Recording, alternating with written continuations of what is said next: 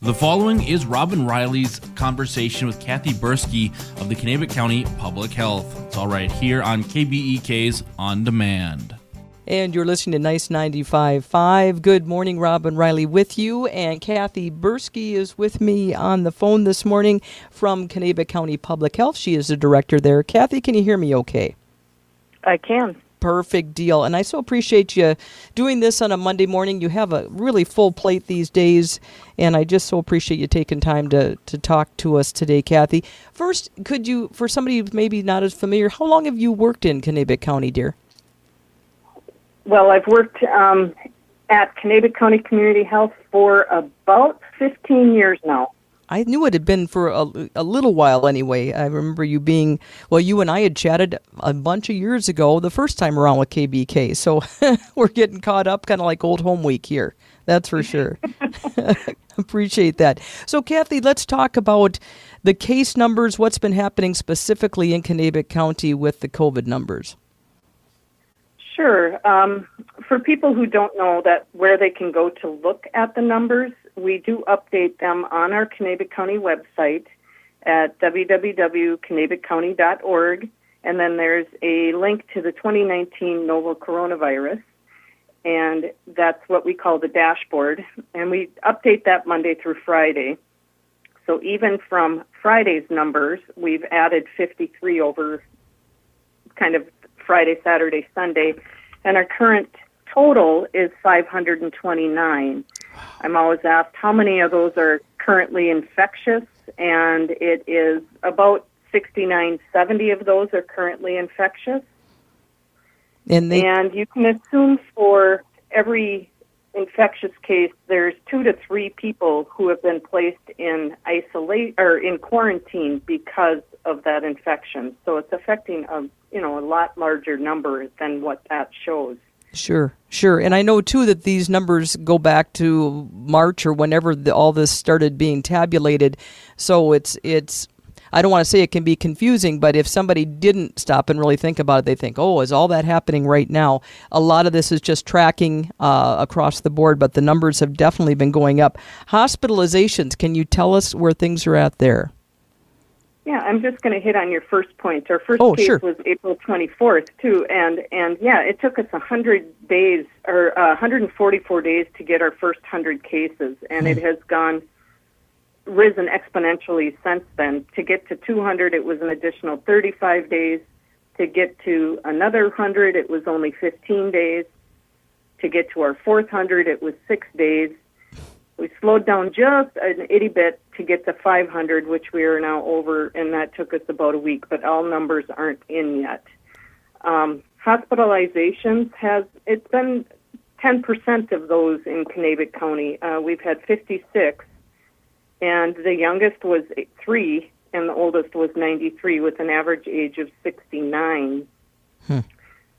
16 of those required ICU care, and that age range was 30 to 88, and it's an average age of 67. And unfortunately, 11 of our community members have died. Age range of 52 to 94, and average of 82. So they're older, but they are our neighbors and family members. Oh, no doubt about it. And Kathy, I don't know if you'll know this piece of it or not, so if I'm stepping into a category, just say I don't know. But are you finding, symptom-wise, are the majority of people getting sick?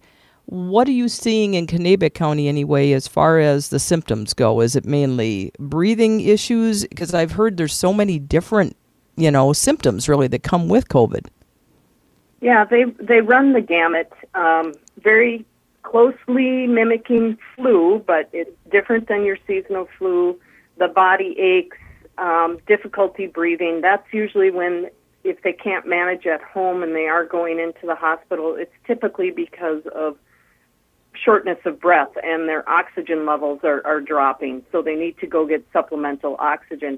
If they do come out of the hospital, often they are on that supplemental oxygen at home for a period of time, and everybody differs. Not everybody gets a fever, not everybody gets a cough. They are really different. We've even seen the gastrointestinal diarrhea type symptoms, typically more so in children. Okay. So they do vary.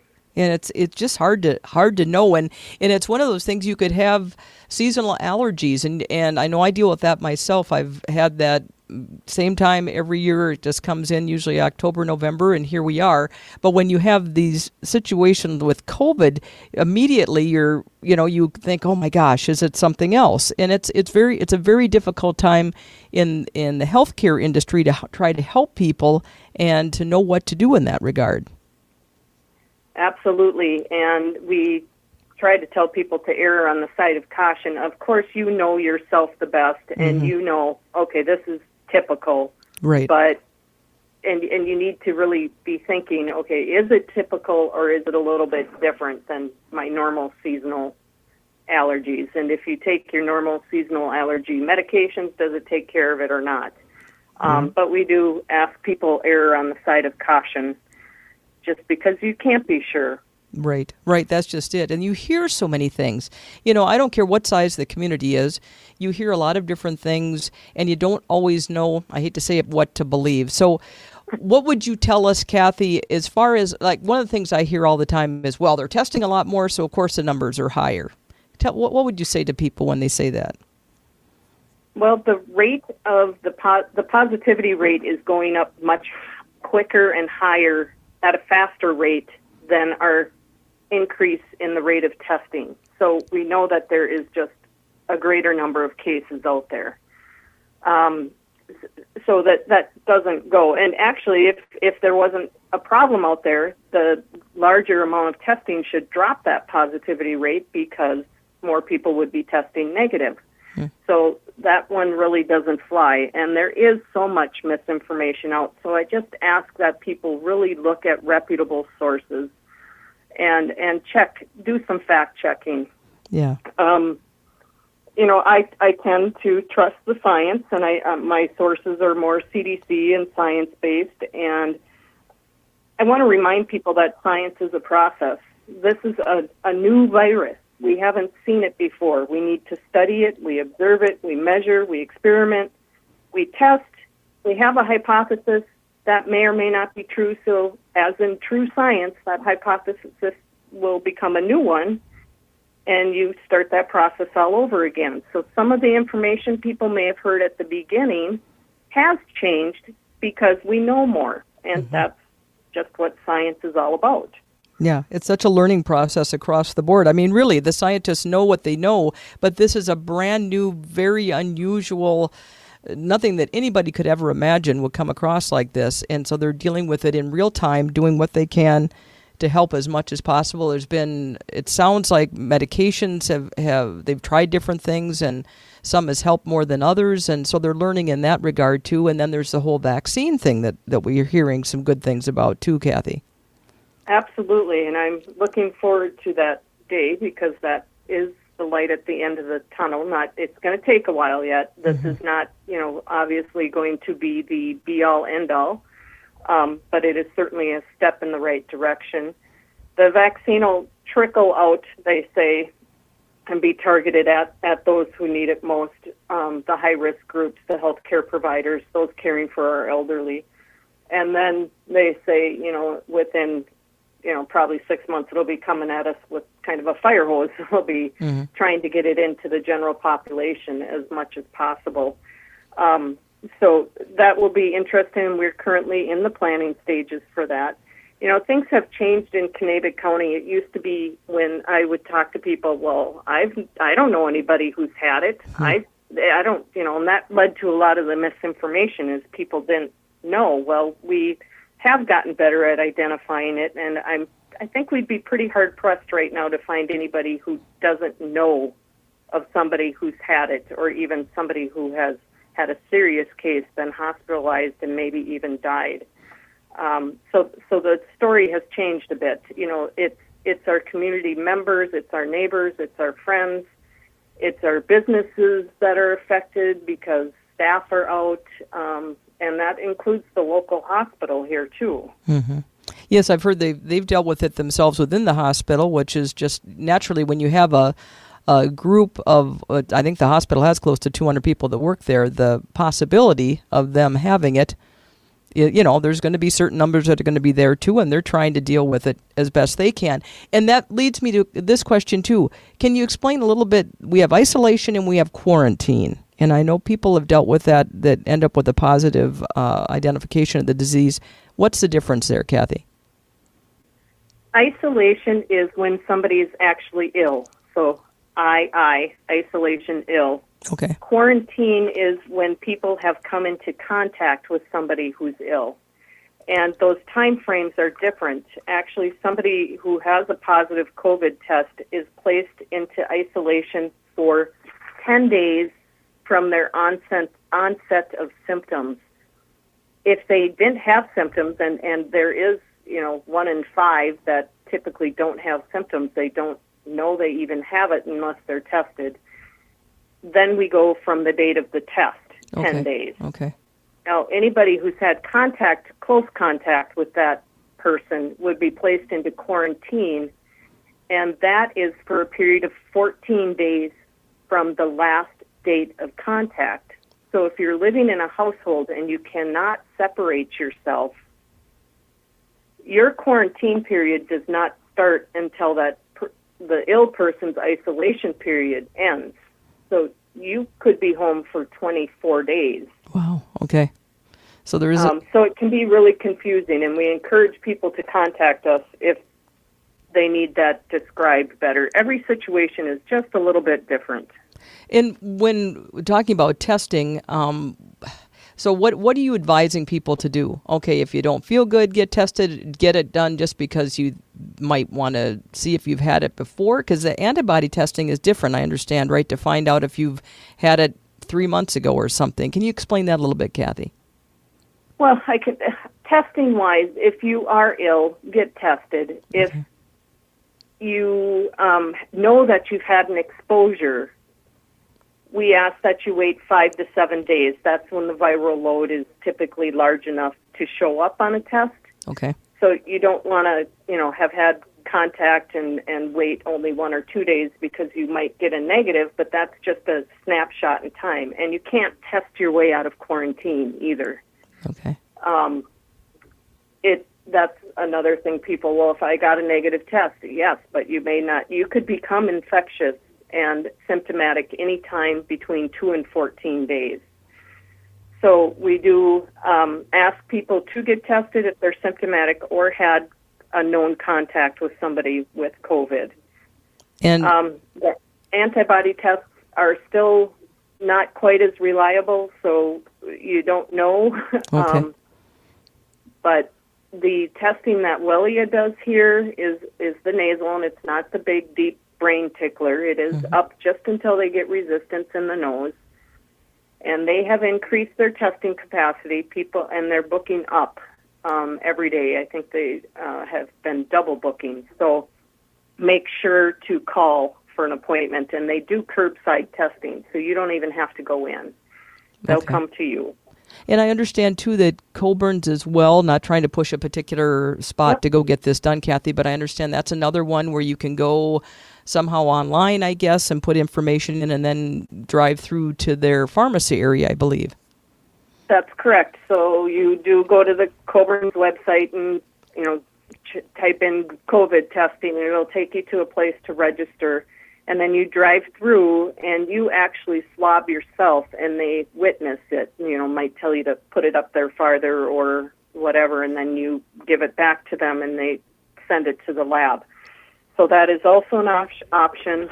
The state has been opening up lots of different saliva testing options. There's St. Cloud, Duluth, Brooklyn Park.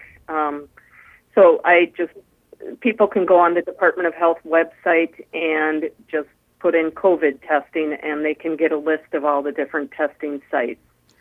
And I know people get concerned about cost, too, Kathy. For the most part, no charge on these? The state of Minnesota is covering the cost if your insurance does not. If you are insured, they will bill your insurance. If for some reason the insurance doesn't pay, they will not turn around and charge you for that, is my understanding. Okay, and I know you don't need to get into all that. It's not, you have enough to do, enough hats that you're wearing right now. But I just know that's always a concern. People wonder about, will my insurance be billed and what will it be? Because you hear various amounts what has been charged, in especially earlier. Yep. Yeah. And it varies state to state as well. So, Sure. And when people do get tested, if they are symptomatic or they have been in contact with somebody who has had it, they should stay home until they receive those test results. Okay. That's the best thing they can do is stay home until they get the results. And then if they're positive, we will contact them because we do the case investigation and contact tracing here in Kanabec County. We have trained staff that do that. They will call and just make sure you understand isolation and who your close contacts were, and we will help follow up with those close contacts to make sure that they stay home and aren't out spreading unknowingly. Sure. So we've been keeping pretty busy with doing those. And again, we always leave our staff's phone number because it's a lot of information, and should they have questions later, they can always call us back, and we'll certainly answer those questions for them. Sure, and that would be my next thing. If someone is hearing you and I chatting this morning and they just want some general information, is it okay to call Public Health in Kanabec County? Absolutely. Okay. And what's the best number there, Kathy? 320-679-6330. Perfect. And then I would certainly encourage, because I'd like to think our signal here certainly goes out into greater Minnesota a little bit, and call your county health department, and they will help you specifically. Not that Kanabec wouldn't help somebody in Mille Lacs, but it just makes sense to follow through where you live. Correct. Yeah, makes sense. And one last note here, Kathy, as we've got Thanksgiving right around the corner and the holidays in general, what would you say to our community to help keep everybody as safe as possible? Well, we've heard the governor say to make sure to just stay in your household group, and I know that's what I will be doing this Thanksgiving. I am going to personally protect my 92-year-old mother and my mother-in-law, and we won't be gathering together on Thanksgiving. It's really tough this year because my father-in-law passed away in March, and these first holidays without him are really hard on my mother-in-law, but she understands that this is the best for everybody. So we are going to forego Thanksgiving in a large group and hope that we can celebrate Thanksgiving 2021 back as large groups again. With the amount of community spread, there's a pretty good chance if you have a group of 10 gathering that there's going to be at least one person infectious. They may not have symptoms, but they're going to be infectious. So we are really encouraging people not to gather in groups. Flu is among us, too. It hasn't quite picked up here yet, but typically this is the time it gets spread. I would recommend people get flu shots as well so that we're not overburdening our health systems with people who have flu in addition to COVID. People are still going to have babies and have heart attacks and car accidents, and we really need to preserve those hospital beds for people. Staying away from big groups will hopefully allow the hospitals to recover, bring those hospitalizations down due to COVID, and have room for those normal things that happen in life. Absolutely. It is just such a tough road right now across the board to healthcare workers and folks like you, Kathy, that are doing the very best they can to get the information out and help out our community. We thank you for all your hard work and what you're doing there too, dear. Well, thank you. I am just going to preach one more time. People are tired of it, but wear a mask. It does work. We've seen over and over that it's wear a mask, but you also have to be 6 feet, at least 6 feet apart. It's not either or, it's and. Yes. Wear a mask and social distance, and don't gather in groups. Yep. And that's going to be the best way to get this controlled. Yeah, and again, for our healthcare workers, for everybody across the board, we have to think of others, and I will actually borrow from Patty Miller, who actually works for SAC Coalition, and she made a really good point. She said, when we had a situation where there was flooding and terrible things going on in the area and things like that, disasters that come up, our neighbors stepped up and they helped fill sandbags and they helped neighbors get things done. And I think if we just kind of turn our light, if you will, onto that kind of a philosophy going forward with COVID. Let's be a community that comes together you know what I mean by come together in dealing with this by doing just what you said, wear the mask, stay so many feet apart, just think of all those things. And we will get to the other side of this, Kathy. I want you to know that the door is open. Please, if you have anything that comes up that you need to get the word out about, you just give me a call and you and I will chat again very soon. Sounds good, Robin. Thank you so much for your service as well. No problem, and you have a lovely Thanksgiving, dear. Thank you. You too. All right. You have been listening to a Q Media Group production.